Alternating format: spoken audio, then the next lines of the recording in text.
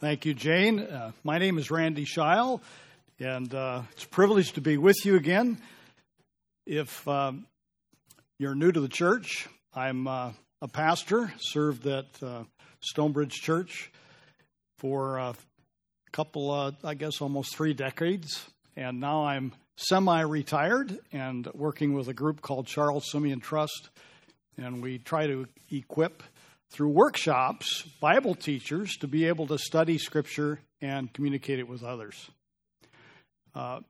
Pastor Matt is a good friend, and appreciate your prayers for Matt and Carrie and their ministries in this next couple of weeks. And I was really excited as I was shaving this morning, thinking about coming here to Cornerstone for a couple of reasons. One is I heard a rumor, and maybe someone will have to correct me if it's not true, but I heard a rumor that you're thinking about sending a mission team to Chemnitz to visit Stephen and Meg Collier. Maybe it's just a discussion point right now. No, it's happening. All right. Good. That's great. Stonebridge has had a relationship with the Chemnitz Church for 16 years. And it's wonderful to see how when the problem in Ukraine developed, that Chemnitz became a base, Chemnitz, Germany, a base of operation for a ministry to Ukrainian refugees. Thank you for being a part of that and supporting it. Really appreciate that. The other thing I was thinking about was 23 years ago this month, Tony and Lisa Weber and a few others stood in front of Cedar Hills Evangelical Free Church and said, pray for us because we want to plant a church in Marion. And I have to say, I prayed for them, but I didn't believe it could happen. And yet, God in His faithfulness allowed this church to be birthed. And so I just want to give thanks to God and to you for being a faithful congregation in this community for 23 years. That's something to celebrate, isn't it? Why don't we just give thanks to God for that? That's exciting. 23 years. It just went by like a blink of an eye.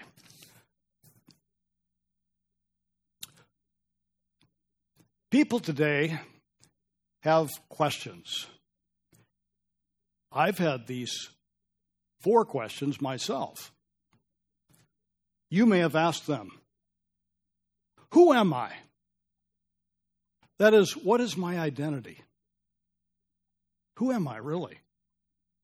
Where am I headed? What does my future hold? Third, why am I here? What is my purpose in life? Why am I taking up room on this planet and breathing air? Why am I here? And the 4th one is, how can I find help and hope?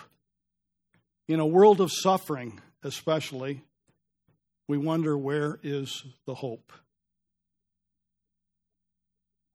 I want you to think about this because the church is a unique community.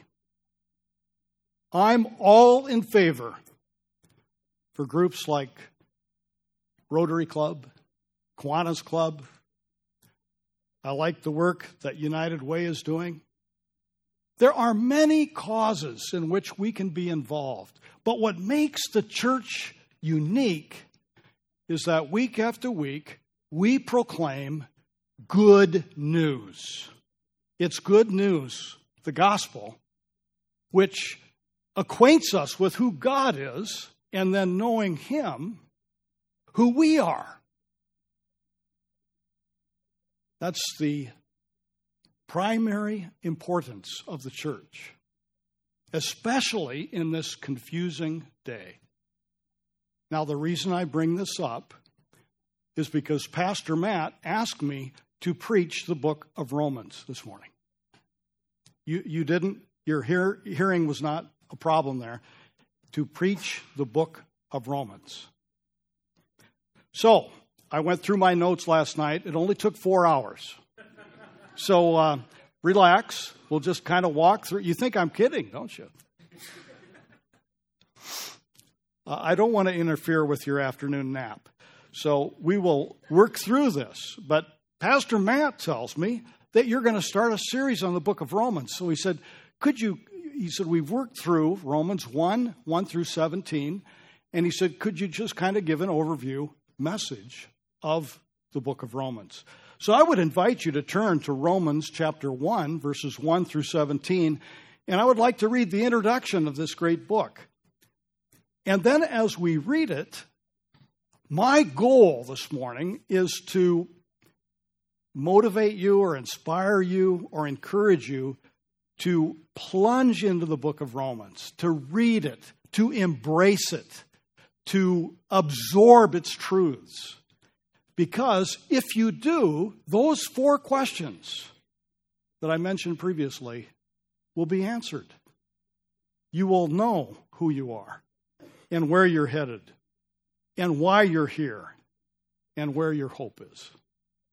So let's read the Word of God, Romans chapter 1, verses 1 through 17. Hear the word of the Lord. Paul, a servant of Christ Jesus, called to be an apostle and set apart for the gospel of God, the gospel he promised beforehand through his prophets in the Holy Scriptures regarding his Son, who as to his earthly life was a descendant of David, and who through the Spirit of holiness was appointed the Son of God in power by his resurrection from the dead, Jesus Christ our Lord. Through him we have received grace and apostleship to call all the Gentiles to the obedience that comes from faith for his name's sake. And you also are among those Gentiles who are called to belong to Jesus Christ. To all in Rome who are loved by God and called to be his holy people. Grace and peace to you from God our Father and from the Lord Jesus Christ. First, I thank my God through Jesus Christ for all of you, because your faith is being reported all over the world. God, whom I serve in my spirit in preaching the gospel of his Son, is my witness how constantly I remember you in my prayers at all times. And I pray that now at last, by God's will, the way may be open for me to come to you. I long to see you, that I may impart to you some spiritual gift to make you strong. That is, that you and I may be mutually encouraged by each other's faith. I do not want you to be unaware, brothers and sisters, that I planned many times to come to you, but have been prevented from doing so until now, in order that I might have a harvest among you, just as I have had among the other Gentiles. I am obligated both to Greeks and non-Greeks, both to the wise and the foolish. That is why I am so eager to preach the gospel to you who are in Rome. For I am not ashamed of the gospel, because it is the power of God that brings salvation to everyone who believes, first to the Jew and then to the Gentile. For in the gospel the righteousness of God is revealed, a righteousness that is by faith from first to last, just as it is written, the righteous will live by faith. Thanks be to you, Lord, for your word. It is living and active, sharper than any two-edged sword, piercing to the division of soul and spirit, joint and marrow, and discerning the thoughts and intentions of the heart. And in this letter from Paul to the Romans, we find the hope we need. We ask that you'd help us to understand it and to apply it. In Jesus' name, amen. Well, we know that the Apostle Paul wrote this letter probably on his third missionary journey from the city of Corinth. We know that from the book of Acts. We see the connections in Acts 20. And we see that his desire is to explain what the gospel is to his friends in Rome. We know he had friends in Rome because of the last chapter of the book, which lists people that he knew, as well as Aquila and Priscilla, who were very close friends of the Apostle Paul. His goal is to go from Corinth, taking an offering from Gentiles to give it to the Jews in Jerusalem. That must have been quite a shock to the Jewish folks to receive an offering from Gentiles. And then, if everything went well, travel to Rome, which he hopes will become a base of operations, to send him on to Spain. So in part, as one author said, the Apostle Paul is writing a fundraising letter to the churches, multiple churches in Rome, to help him on his way. Paul did not plant the churches of Rome. He'd never visited Rome at this point in his life.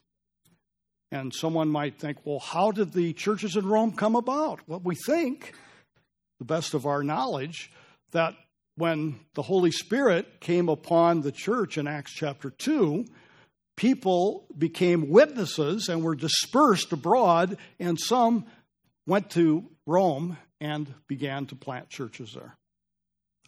Primarily, these were Jewish people planting the church, but over time, Gentiles would join them. There were new converts there. And by the time Paul was writing, the church in Rome was quite established. Why did Paul write the letter? Sometimes we focus on theology. We say, well, Paul wrote the letter to explain justification, how God justifies sinful people. And that, in part, is the reason he wrote it, but I don't think that's part of the larger purpose.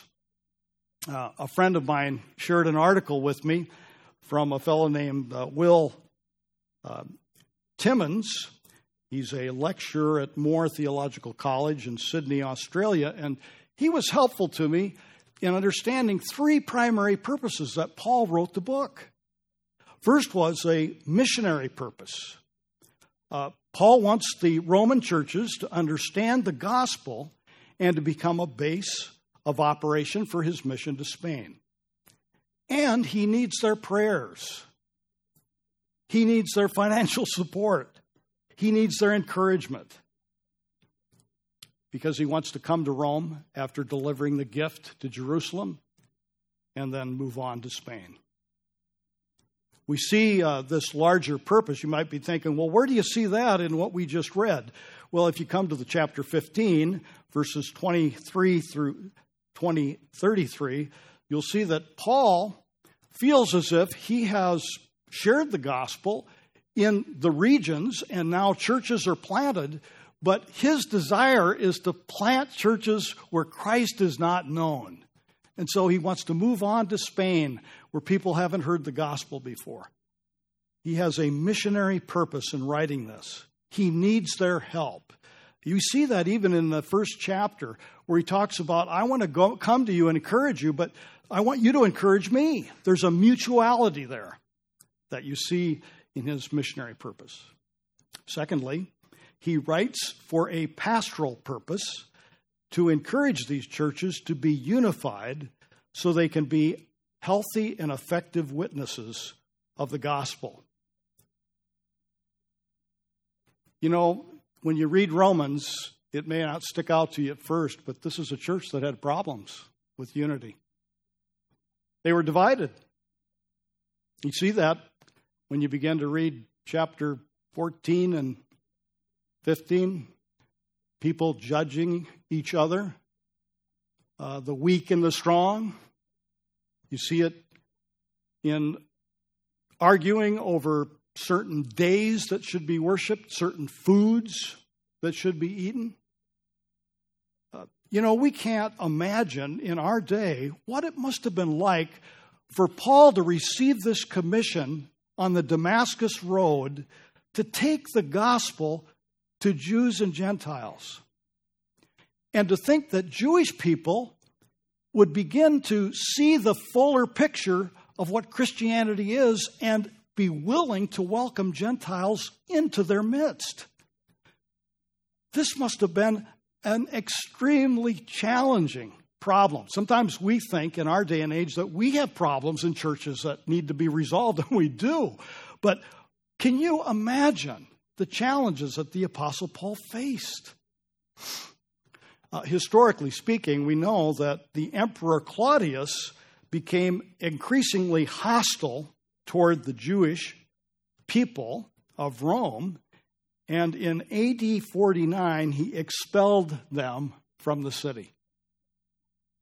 So from AD 49 until AD 54, when he permitted Jews to come back, Jewish people were dispersed abroad. That's why Aquila and Priscilla were dispersed. Now, can you imagine as a Jewish person leaving the church? In the absence of Jewish people, this church continues to grow with Gentiles. And then as a Jewish person, you come back and everything's changed. You may have moved away for a while and come back to this church. You thought, oh, things have changed in the last 5 years. And this led to divisions.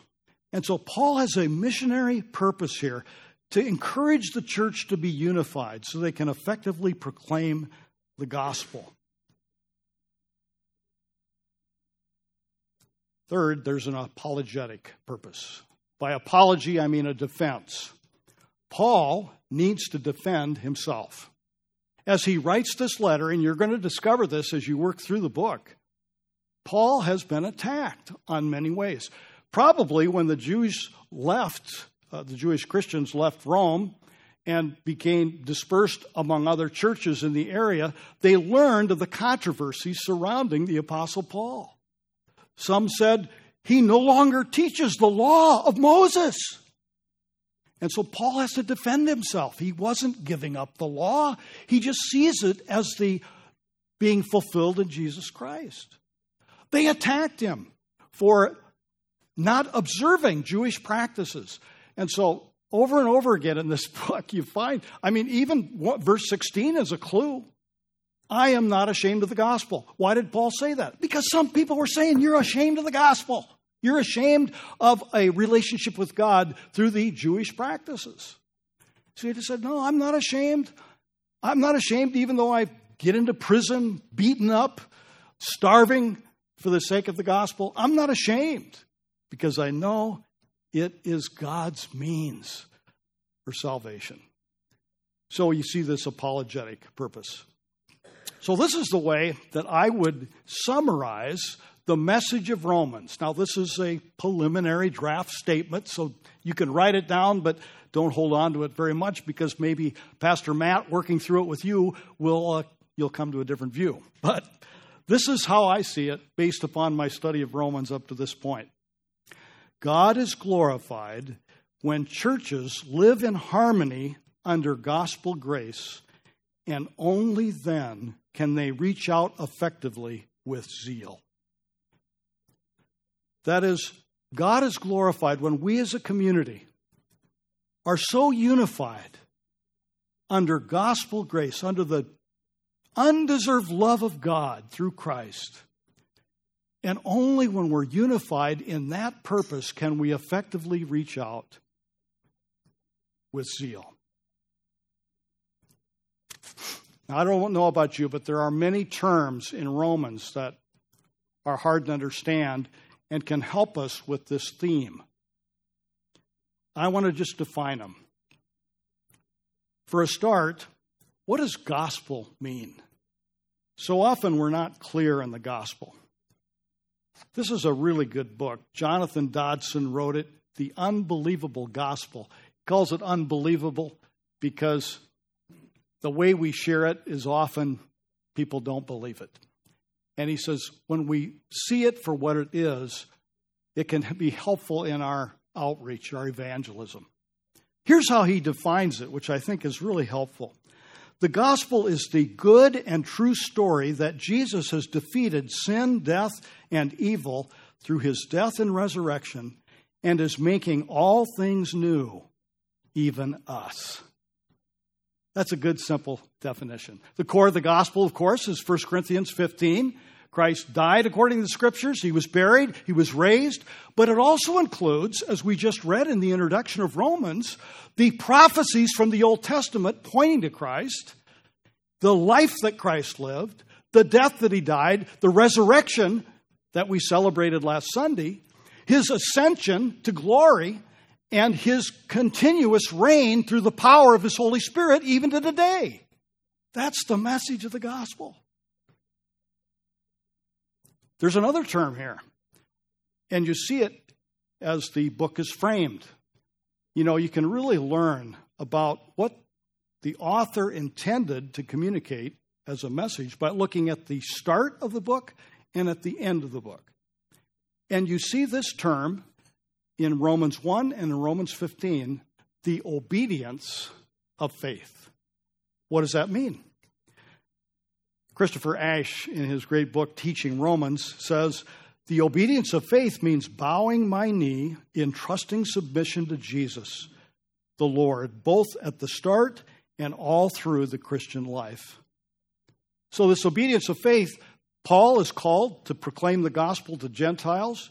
And when they receive Christ, it's not just to be forgiven of their sins, but a bowing their knee throughout their whole lives. That's what that means for us.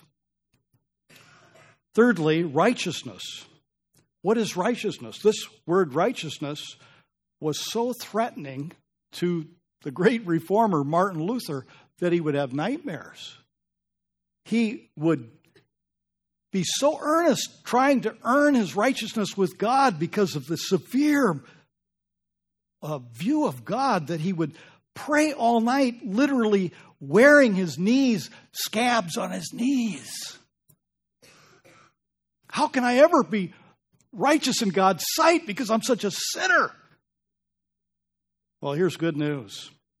Righteousness is the act by which God brings people into a right relationship with himself. It's not something we earn. It's something God gives us when we trust in him for salvation. Now, those terms and many more you'll find as you get through Romans. But the encouraging thing is that by meditating on these truths, embracing and absorbing them, we answer those questions. Who, where, why, and how. So let's begin our trek through Romans, shall we? We covered the first 15 minutes, and now we'll take the next three and a half hours here just to work our way through Romans. You know, I still remember growing up, my Sundays, we'd go to church as a family, and then my mom would put out the dinner, and it was roast beef, potatoes and gravy, 5-cup salad. Can anything be more delicious than 5-cup salad? And green bean casserole, and then there'd be dessert on top. It was so good. Romans is like that. Romans is like that. It is a meal like we can't believe. He starts out with this introduction. We just read it. He says, I've been called, I'm a servant of Christ, to proclaim Jesus as King. Verses 1 to 7. God's Son is David's descendant, heir to the throne, risen from the dead, God's appointed Son, revealed in glory. And then in verses 8 through 15, he says, and I'm so thankful to know you, and I want to come and visit you, and I want us to be mutually encouraged because I'm eager to share the gospel with you. This word gospel comes up 12 times in the book of Romans, 6 times in verses 1 through 17 of chapter 1. He says, I just can't wait to come and serve you and have you encourage me. And then in verses 16 to 17, he kind of gives the theme of the book, that the gospel of Jesus Christ is the power by which God rescues us and makes us righteous. You know, I think sometimes we don't understand the power of the gospel. I've memorized the book. The gospel is the power of God for salvation to all who believe, to the Jew first and also to the Greek. You know, great.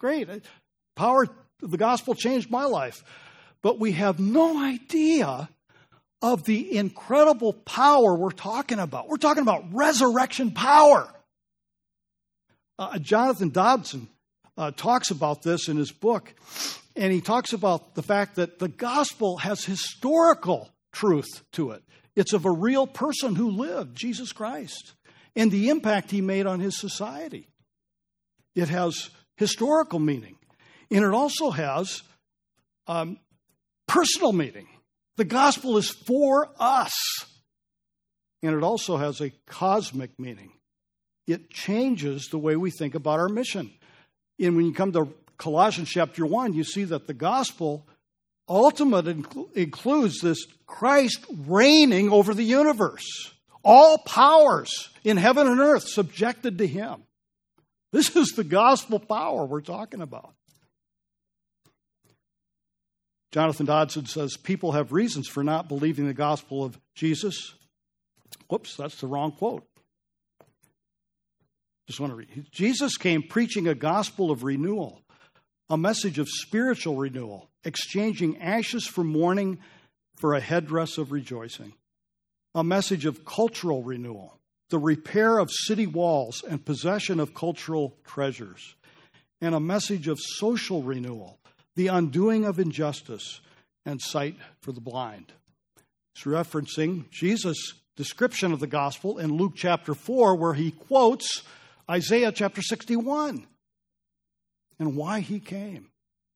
He came to change the way we think, to change us, and to change our mission. That's what Paul is saying in this introduction. Now, if you believe this, I do need to give you a warning.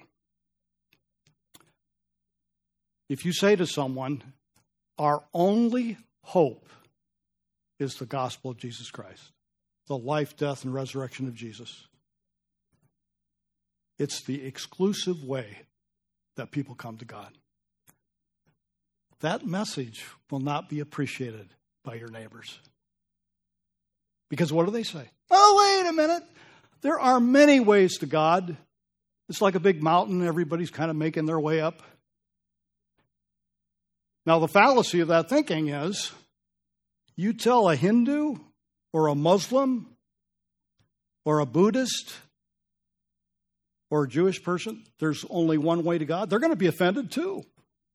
They don't believe that any more than we do. But what this is telling us is that King Jesus is the king for everybody. So it's exclusive in that there's only one way to God, but it's inclusive in that it's for everybody, for all who believe. Now revel in that truth. That should give us confidence as we talk to people who do not yet know Christ. The King reigns for everybody. Believe in him. That's just the introduction.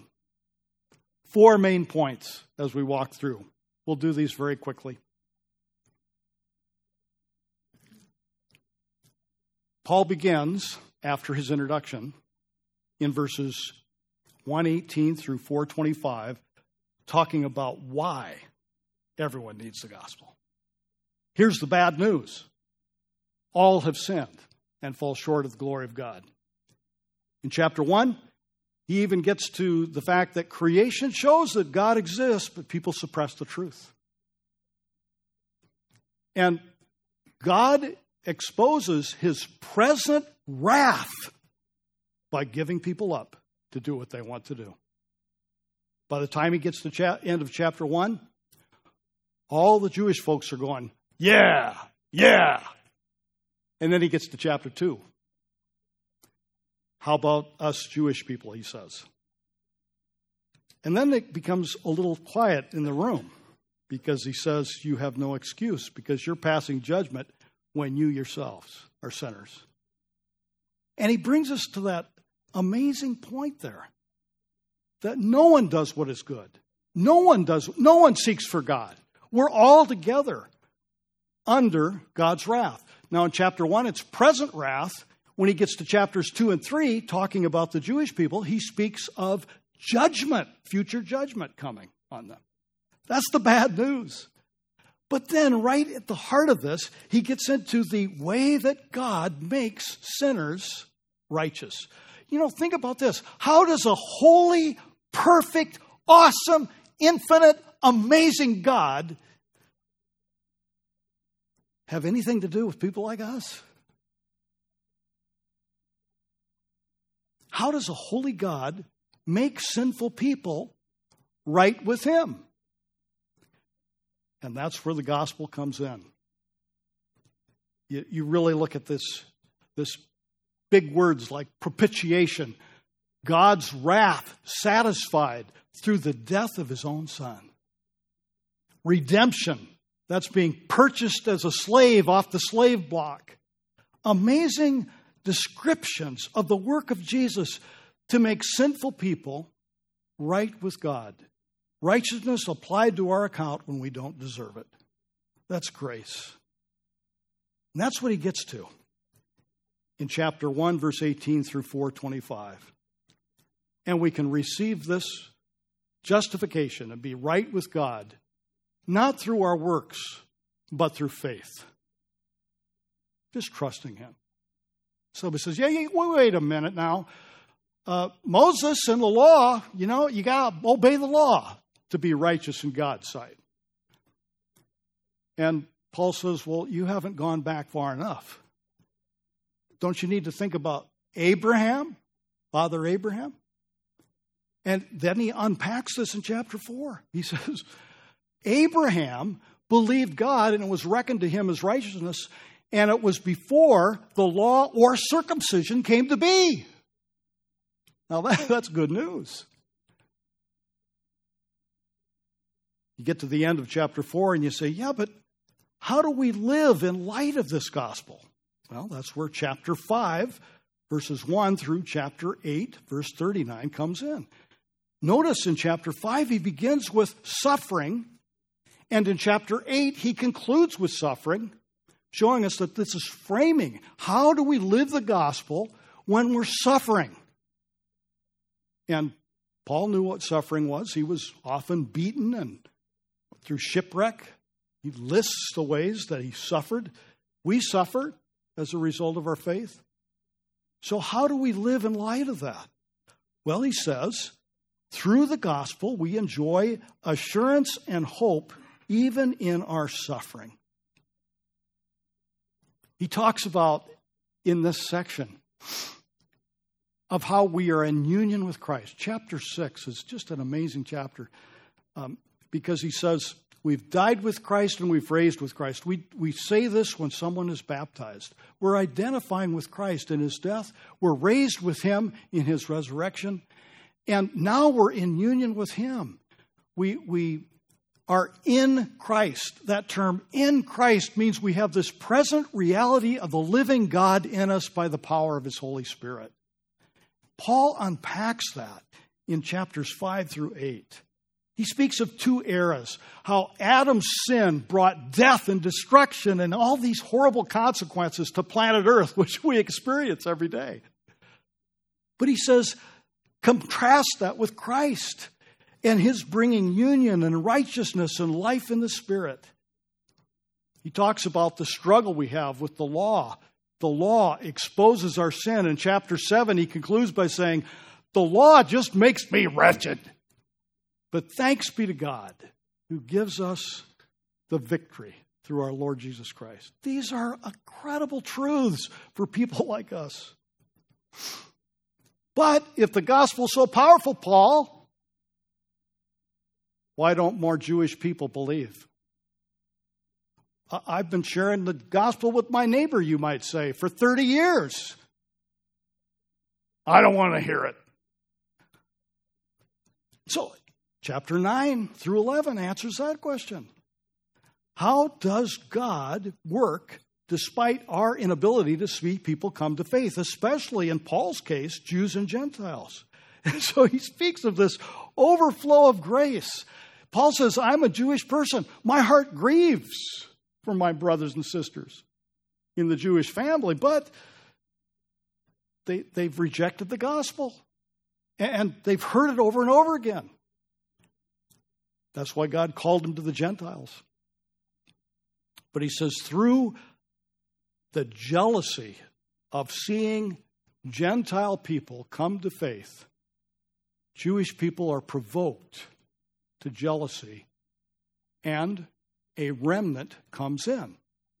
And Paul, in this passage, and I'm really looking forward to hearing Pastor Matt's sermons on this, because this section of Romans is kind of controversial, but it seems as if, as you read it, God has this amazing plan of bringing more and more Gentiles to faith, and at the same time bringing more and more Jewish people to faith through somehow this jealousy that's being provoked to the point that all Israel will be saved.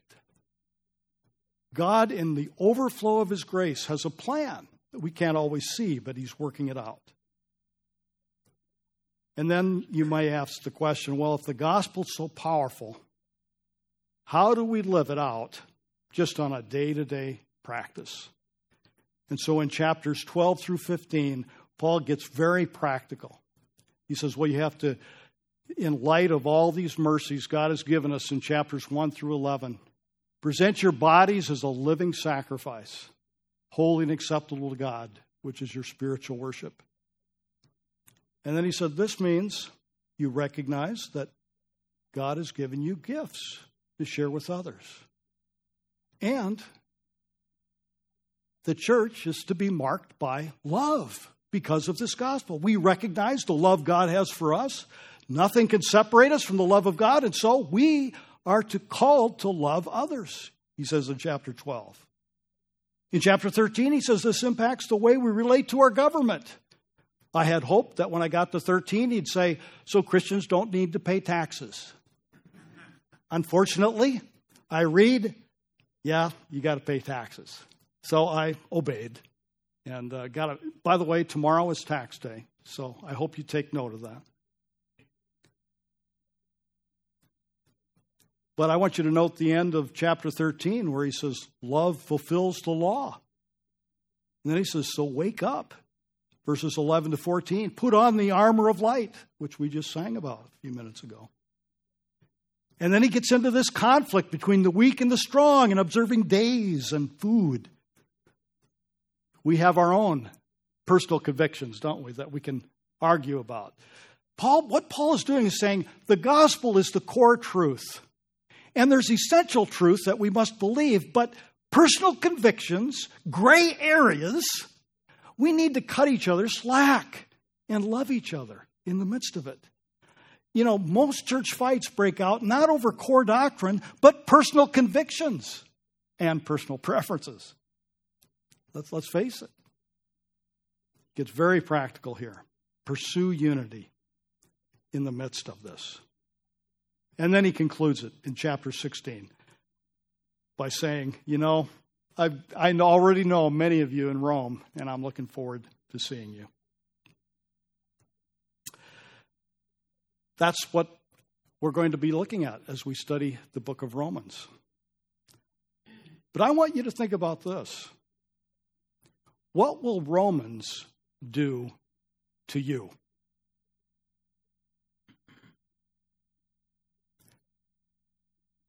Do you realize that 2,000 years of church history, the book of Romans has powerfully impacted a number of people? Whenever the church experiences the winds of reform, Romans has been behind it. Here's an example. In the 4th century, a young professor of rhetoric in Milan, after years of struggling with lust and pride, sensed the divine command to open the Bible and read the first passage he came to, and what did his eyes fall upon? Romans chapter 13 and 14. Not in orgies and drunkenness, not in sexual immorality and debauchery, not in dissension and jealousy. Rather, clothe yourselves with the Lord Jesus Christ and do not think about how to gratify the desires of the sinful nature. In an instant, St. Augustine of Hippo said, the light of confidence flooded into my heart and all the darkness of doubt was dispelled. Augustine became one of the greatest theologians, maybe the greatest theologian the church has ever seen. 3rd century. A millennium later, 1,000 years later, a young German monk of the Augustinian order wrestled in the depths of his soul with the sense of sin and God's wrath. Out of compassion, the vicar, his superior, ordered him to establish a new class at Wittenberg University in Germany on the Epistle to Romans and the discovery that the righteous will live by faith in Romans 1:17 propelled this monk, Martin Luther, to launch the greatest reform the church has ever known. Martin Luther went on to write a commentary on the book of Romans. And in the great Methodist revival in England, there's a man named John Wesley who was raised in a devout home. He even came to our country as a missionary to the state of Georgia. But he wrestled with his salvation and had no insurance. And he says, in the evening of May 24th, 1738, I went very unwillingly to a society in Aldersgate Street, where one was reading Luther's preface to his epistle to the Romans. About 9:15, while he was describing the change which God works in the heart through faith in Christ, I felt my heart strangely warmed. I did, in fact, trust in Christ alone for my salvation, and an assurance was given me that He'd taken away my sins, even mine, and saved me from the law and sin and death. Isn't that good? You say, well, these were old guys from the past. What about today? I was just reading in a magazine how in Nepal, there is an amazing growth of the church, and it's coming through the women of the country who sit together eating meals and discussing things and weaving their crafts, and the gospel's being shared with power. Romans has the capacity to change your life.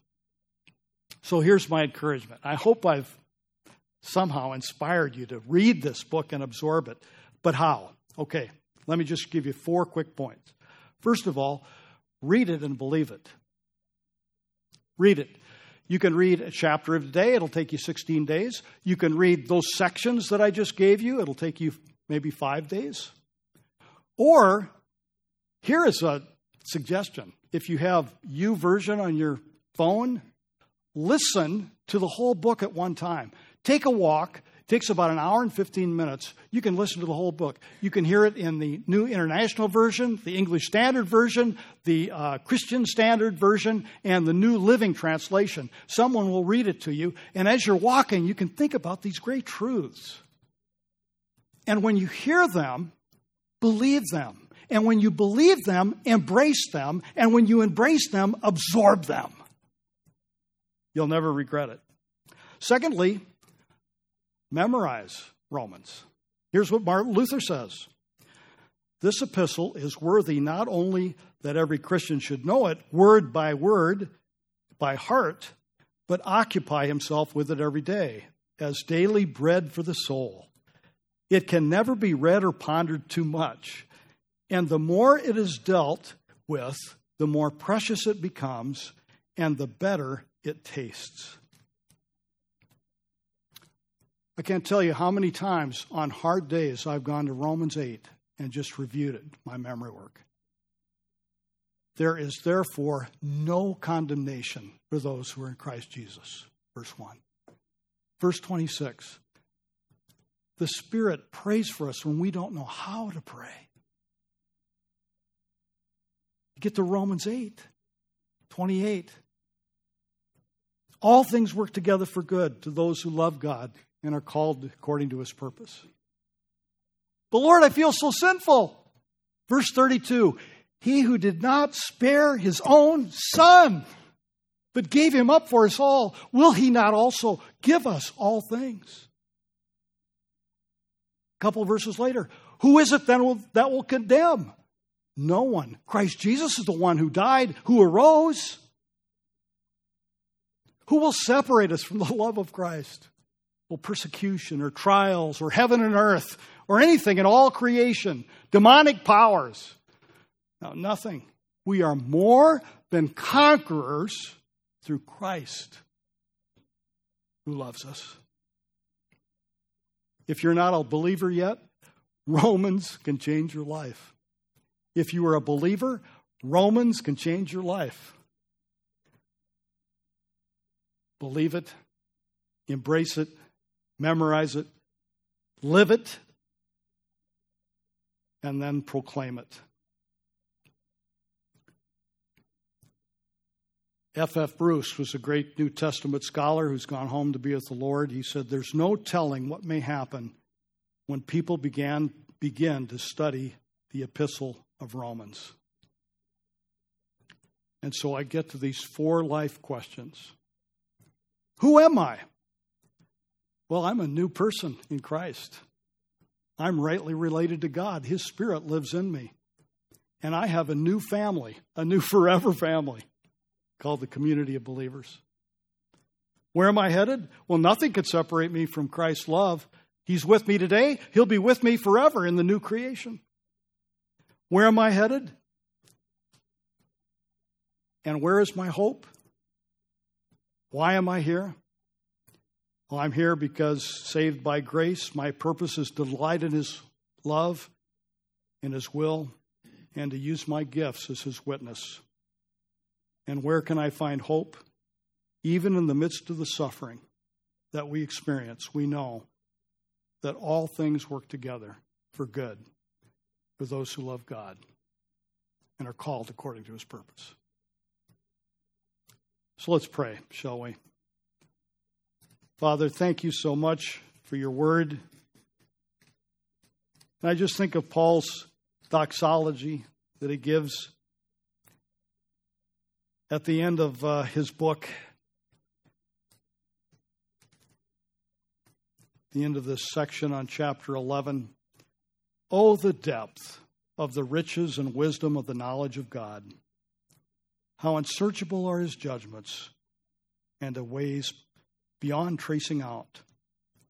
Who has known your mind, Lord? Who's been your counselor? Who's ever given to you that you have to repay them? From you, through you, for you are all things. And so to you be glory forever and ever. Amen.